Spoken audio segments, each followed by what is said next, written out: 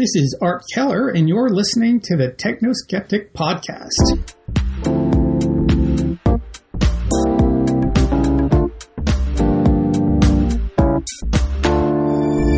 My guest today is Professor David Krakauer, president of the Santa Fe Institute, which is dedicated to the multidisciplinary study of the fundamental principles of complex adaptive systems. And we're talking today via Skype, at least we're attempting to. Professor David Krakauer, welcome to the Techno-Skeptic Podcast. Thanks for having me on. So let me just explain to the listeners kind of how we got here. One of the pieces that we ran recently in the Techno-Skeptic discussed problems with over-reliance on GPS systems. And just coincidentally, 1 or 2 days later, perhaps serendipitously, I was listening to Sam Harris's Waking Up podcast, and you were a guest. And I really found that the concepts that you were exploring did a great job of expanding on what I was just touching a little bit on. Specifically, you were talking about kind of ways to think about technology and cognitive aids and whether they're broadly helpful or maybe not so much. And the concepts specifically were complementary and competitive cognitive artifacts, if I have the terms right. So just wondering if you could explain a little bit about those, and then perhaps we can talk more broadly about how we can use those to look at technology on an ongoing basis. Yeah, and so the context for my analysis of artifacts really comes from an interest in the evolution of intelligence and stupidity on Earth. And people laugh when I say I study stupidity, but it's worth studying, sir. You could argue that it's probably the most important challenge facing our species, and that there's so much talk about intelligence and artificial intelligence, and not anything like enough work on stupidity and artificial stupidity, which is another discussion. So that's where it comes from.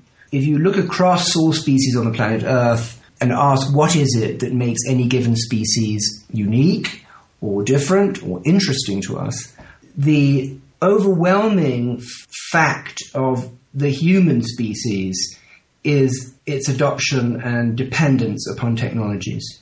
In every biological sense that we can analyze and measure, humans are really not very special. In other words, when you look at the genome, we're basically chimpanzees. When you look at the brains, we're basically like other primates.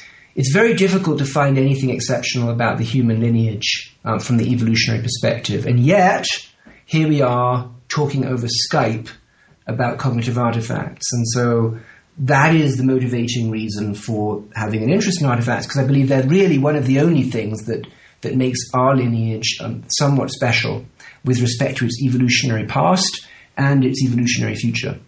Now, if you go back long enough, you reach a point where humans really didn't stand out as culturally significant, and you don't have to go very far.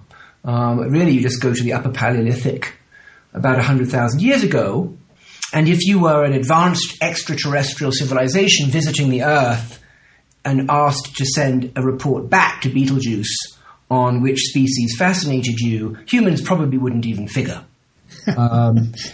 But then you come back, 100,000 years later, and you say, well, in fact, there is this one species that seems to be taking over the entire planet and destroying it. And it's doing this by virtue of its relationship with a certain class of object that it builds that allows it to manipulate physical matter and information in somewhat historically, evolutionarily unprecedented ways. And so then if you ask about that physical matter, those artifacts, broadly, I claim, you can, at least with the ones that amplify reason. There are many that amplify our ability to manipulate the world physically. Think about knives and forks or levers. I'm not talking about those kinds of objects, extraordinarily important, but the kind that have a direct impact on how we reason, that is, that pertain to cognitive dimensions of existence, memory, information processing, prediction, and so forth. And there, broadly speaking, you can see artifacts that amplify our cognitive abilities when we possess them. And so for your listeners, an obvious contemporary example would be a calculator. Mm-hmm. You can perform extraordinary sums that only someone like Ramanujan could have performed in his head in the past in the presence of a calculator. But when I take the calculator away from you, unfortunately, you're restored to your modest arithmetical capabilities. That's one kind of artifact, and I call those competitive because, in a sense, they're competitive with our ability to reason inferentially. They compete and outcompete us. So calculators are better at arithmetic. They're not better at calculus. Now, there's another kind of artifact, and here it gets to your interest in GPS, which is a map. And a map is very intriguing because just like the calculator, when you possess it, you're able to more effectively navigate through space. But unlike the calculator, when you take the map away, you preserve a trace of its information in your brain such that you can still navigate better now than you did before. And so these are amplifiers, like calculators, but they also do something else, and that is they contribute to, if you like, coaching the brain into forming more effective representations of the world in which it lives. And I call those complementary cognitive artifacts. Right. As time goes on and as technology accumulates, the best way to try and figure out if they fit into category A, complementary cognitive artifacts, which are fundamentally expand human capabilities, or B, the competitive cognitive artifacts, which replace them, that may even limit our own mental development, that science is the best way to evaluate, how does a new technology fit into this landscape? The only problem being that science is a very slow, iterative process that can take, decades to come to a firm conclusion on something. But technology is expanding very rapidly. So our best tool for evaluating whether a particular technology is a good idea is something that doesn't operate in that same time frame. Do you have any concerns about that? Because that's one of the concerns of the techno-skeptic. Yeah, I mean, it sort of depends what one means by concern. I agree with you that the technological world changes so fast, that landscape, and that's partly what is so alluring about it. But it means that it's an ever-moving target with respect to evaluating its impact on the evolution of our own lineage. On the other hand, as I just pointed out, as long as we can be certain that the artifacts remain available, they remain amplifiers. And I think the deeper philosophical challenge or ethical or existential question is, do we care if we are in some sense reduced cognitively in the absence of the artifact, if we are amplified in its presence? And this is quite an interesting point. The old debate, think about it, about wearing optical glasses. As I have been doing since the age of 6, I have horrible eyesight, so that's one I relate to very well. Right, so that's a perfect example of something that, in the absence of the lens, you would be, to some extent, incapacitated, and so you willingly use it. But at the same time, we know that by supplementing vision with a lens, there is some evidence to suggest that our vision goes through attrition slightly more quickly than it would if we were forced to suffer through short-sightedness, for example. And so that's a good example where I think society has decided, through some kind of informal cost-benefit analysis, that the benefits of wearing glasses outweigh the possible costs of an accelerated loss of vision. And I think that's the kind of metaphor that one should have in mind with respect to all technologies.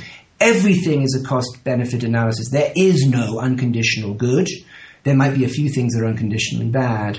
And so we as a society, and I guess that's what your podcast is established to achieve, have to have a debate around any given artifact. That, to me, is one of the concerns of technology. When we embed something in a culture and we've accepted it, the whole debate over, to some degree, climate change is one in which we're having trouble making a correct cost-benefit analysis, as you said, all the technologies that contribute to global warming on one hand, and whether we want really extreme, essentially weather and climatic conditions on the other hand, and the direct effects of those. It does seem to be a challenge of, by the time we have something really embedded in a culture, it can be very hard if we then decide, we should really address that to root out an old idea and replace it with a better idea. Is looking at the speed of perpetuation of ideas something that you look at as you study complexity? Yeah, we do. At the Santa Fe Institute, we do a lot of work on the diffusion of ideas. There is very well known, in fact known since the 1920s, that the rate at which you lose a trait is much slower than the rate at which it can be acquired. And so there's in the mathematics a fundamental asymmetry in a field called neutral theory, where in that case one is studying the rate at which a gene introgresses into a population, that is, fixes in a population, and then the time it takes for that gene to be lost if it's no longer contributing function. So these are all areas in which we work. And at one point I'd like to make, which I think is very important, a source of frustration, is that people often forget the complexity of the cost-benefit analysis. And, climate change is a perfect example. Mm-hmm. If I'm discussing climate change with a governor of a state, and their fundamental cost-benefit equation is based on employment and economics, and I'm debating it from the cost-benefit perspective of theories that are better or worse at accounting for the observed measurements, we will never reach a satisfactory solution to either of us because we're operating under a fundamentally different mental model. And I suspect that a large part of the problem in communicating to people is because one hasn't really understood the currencies that they're using to make decisions.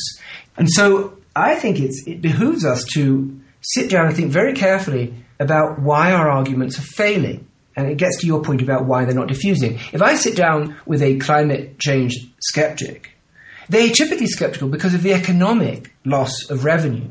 You realize, let's have a conversation then about the economy. It doesn't help just to constantly hammer on the geochemical facts, because the geochemical facts are not salient if the mathematical model you have in your head is an economic one. So that gets to this whole area that SFI works in, which is complex systems, which is understanding that decision makers are typically juggling tens, if not hundreds, of competing variables. And when you're having a conversation with someone, it is your job, if you're trying to convince someone of something, to identify the variables that are salient to them. The program continues right after this. Thanks for listening to the Technoskeptic podcast. If you like what you hear, please share or subscribe at technoskeptic.substack.com. We've got a lot of great content looking at the impact of technology on society. We cover a wide range of issues like privacy, economics, cognition, synthetic biology, artificial intelligence, and a whole lot more. If you have comments or want to contribute an article to the Technoskeptic, email us at technoskeptic@substack.com. And now, back to the show. I don't know if there's a fundamental desire for people to avoid uncertainty. It just seems to work out that way. But even really simple ideas that shouldn't be that hard to perpetuate can spread extremely slowly. One of my favorite examples of this is it took about 200 years from the time they first discovered that citrus fruit could help prevent scurvy before it was fully accepted on all the ships of the British Navy. That is a struggle with technology, is how do we identify the bad ideas so we can root them out? Mm-hmm. Yes, it's a whole very complex area. The historian of science, Gunther Stent, wrote extensively on what he called the problem of prematurity, and that is sort of ideas that appear before their time. And notice, before their time doesn't mean that are right or wrong. And it gets to your point that there are many ideas that were correct and that were not adopted, other ideas that came along that were wrong and were. And typically there's almost sort of a chemistry of this, like a covalent bond. Typically these ideas will spread when they can engage with a set of other ideas that are complementary to them. And so it's one of the reasons why radical, innovative ideas take a long time to fix, is precisely because they are so radical that they don't have pre-existing complementary theories that they can plug into easily. And so it shouldn't surprise us, actually, that radical ideas are harder to introduce than conservative ideas. I'm not sure if you're familiar with a guy called Mark Goodman. He wrote a book called Future Crimes, and he was looking at the opposite. We are not great at dealing with problems that accumulate faster than a linear progression. When it gets to exponential, we have a really hard time how something can get really bad really fast, and so we don't necessarily react in the kind of time scale that we need to react to. And so his concerns were not just artificial intelligence, but what happens when artificial intelligence meets, 3D printing, meets synthetic chemistry and biology, and that it can introduce technological changes so fast it'll be really hard to make even any intelligent decisions about them. Personally, having served in both the military and the Central Intelligence Agency, the debate about military service or the way the world of intelligence collection works is really poor. And I think that's just a lack of direct experience and thoughtful debate. And I just wonder if that same limitation is going to kind of hit us more and more. Does complexity theory that you're working on have any way to address not just a slow spread of ideas, but how we get ideas or understanding of key concepts to the people who need to understand them so they can make intelligent decisions for us? There's an interesting bifurcation taking place in how we reason about the world. And it touches on your opening question. On the one hand, machine learning algorithms are essentially statistical inferential algorithms that find regularities, have become so effective that they have in many cases supplanted the more traditional scientific desire to understand things. So let me make this concrete, and that is the world of chess and Go computers.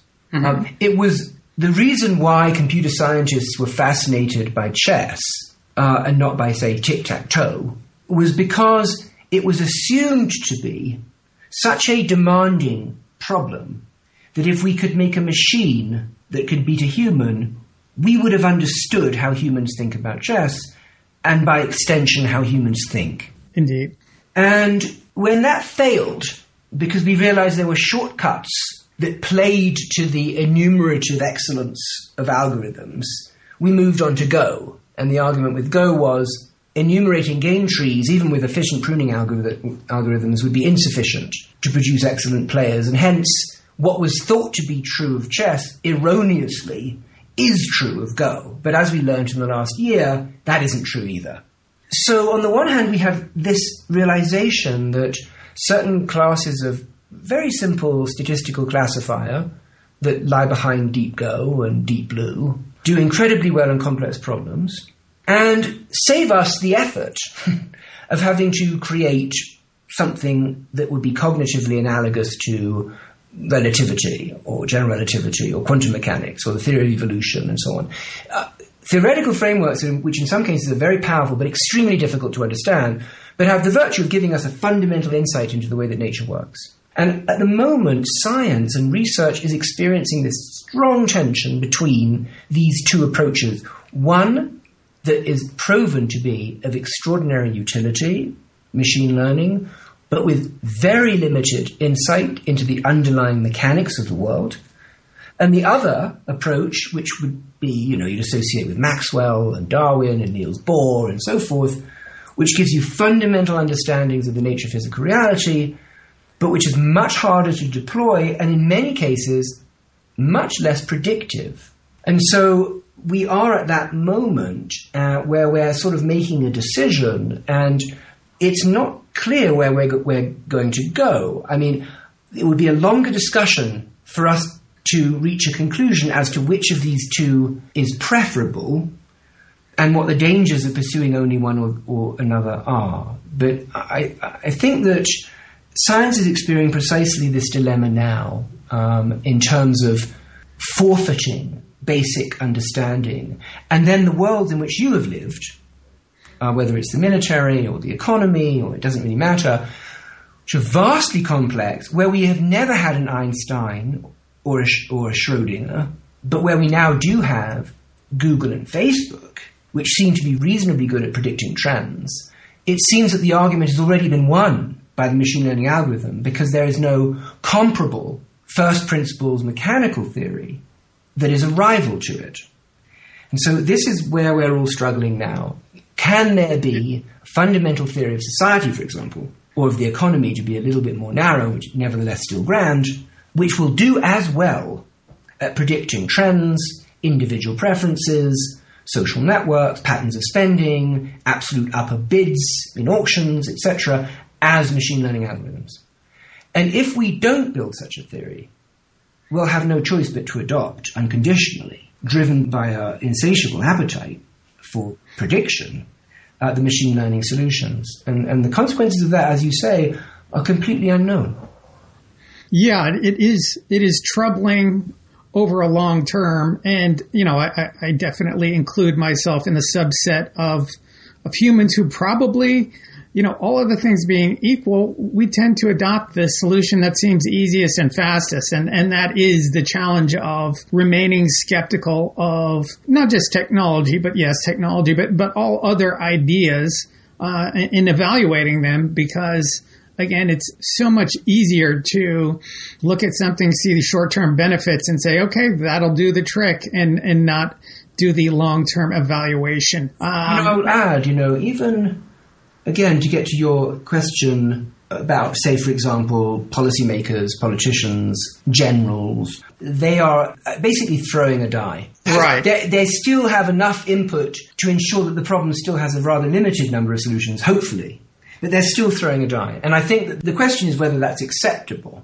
And I suspect it won't be considered acceptable. And they will outsource their authority to machines. If you're dealing with a very high-dimensional space, at some point that's sufficiently well-defined, with that caveat, then machines will ultimately outperform humans. Real complexity theory, by the way, allows us to make reasoned decisions. Well, in a way that circles us back to the competitive cognitive artifacts, which was the starting point in the case of GPS. And for readers who are interested, there is a new book out there on GPS called Pinpoint, I believe, which looks at some of the problems. And one of the issues that the author discusses is cognitive scientists are starting to realize that issue of whether you can, as you discussed, use a map well, or kind of outsource that to GPS, that those functions that manage movement through the physical universe may carry with them a bunch of other cognitive benefits, and that if we just kind of outsource that permanently, we don't know what other cognitive abilities we're giving away with that. If you get dependent on that, what does it do in your long-term ability to reason? Not just in the absence of computers, but even using the computers. Are you allowing your ability to reason to atrophy in general? Yeah, that's right. And I'm not sure I believe in that single unitary monolithic concept of reason. I tend to think it's a little bit more modular. But I think it is true that it's not just that things will atrophy, it's that there will be ideas that we'll never have. Mm-hmm. Because we don't have, if you like, the access to the mental model whose adjacency is the new discovery. Right. I would consider the real threat much less that we're all going to become, these dopey, soporific stoners who can't reason through critical ideas.